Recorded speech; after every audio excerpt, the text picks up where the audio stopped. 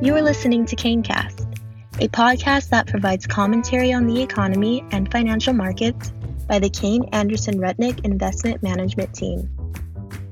Hello, this is Jordan Greenhouse, Managing Director with Kayne Anderson Rudnick, and with me today I have John Christensen, Senior Portfolio Manager of the Kayne Anderson Rudnick Small Cap Core Portfolio. John, as always, thank you for being here. John, the first quarter of 2021 saw a continuation of strong performance similar to late Q4 2020.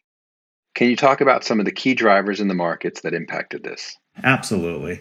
As you pointed out, what we have seen in Q1 of 2021 is very similar to what we saw towards the end of 2020. The risk on trade has led the way as lower quality cyclical businesses have really outperformed. When we first received the news in November that the vaccines for COVID-19 were on its way, it was a fairly significant, bell-ringing event. This was an indication that there was a light at the end of the tunnel for the pandemic, and stocks that are more heavily weighted towards the reopening trade received the most notice and obviously the most momentum. Energy and consumer discretionary have been the two sectors that have outperformed in Q1, with many of those names being the ones that were pummeled when the initial COVID lockdown occurred about a year ago. Now, these sectors have rebounded, but we believe the question always is, can they sustain and improve their earnings as the economy comes back? What were some of the key contributors to returns during the first quarter for the small cap core portfolio? Sure.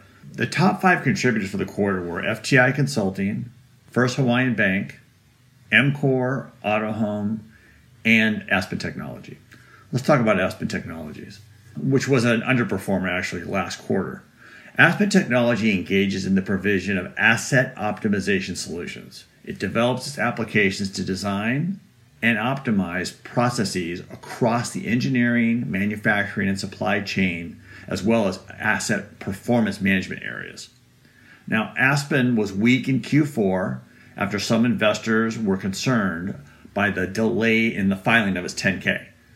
We remain confident in the management's ability to navigate the choppy COVID recovery, as evidenced by recent healthy demand as industry tied to some of its products begin reopening facilities. John, on the flip side, can you walk us through one of the key detractors to returns during the first quarter of 2020 as well? In terms of detractors for the quarter, there were Rightmove, Graco, FactSet, PoolCorp, and Jack Henry. Let's talk about PoolCorp. PoolCorp is the world's leading wholesale distributor of swimming pool supplies, equipment, and related leisure products. With the favorable weather and continued shelter-at-home conditions, Pool continues to report outstanding results, even into the softer post-summer months. Pool permits across the country continue to be at high levels, with contractors reporting very strong backlog into 2021. As 2020 ended, and now into the first part of 2021, the trade out of those companies that did well during the pandemic has continued, thus impacting PoolCorp. However, we believe the business fundamentals continue to be solid. John, as we move into the second quarter, what are some of the key considerations you're looking at from a portfolio level? We have indeed gone through an incredible roller coaster where many businesses have struggled to survive and have taken on significant amounts of debt to stay afloat. These are the same companies that got hit hard in Q1 of 2020, and they've surged back to levels not seen before. However, recall that the market is forward-looking, and it is anticipating that these businesses that are seeing higher stock prices should see a large corresponding rebound in their business.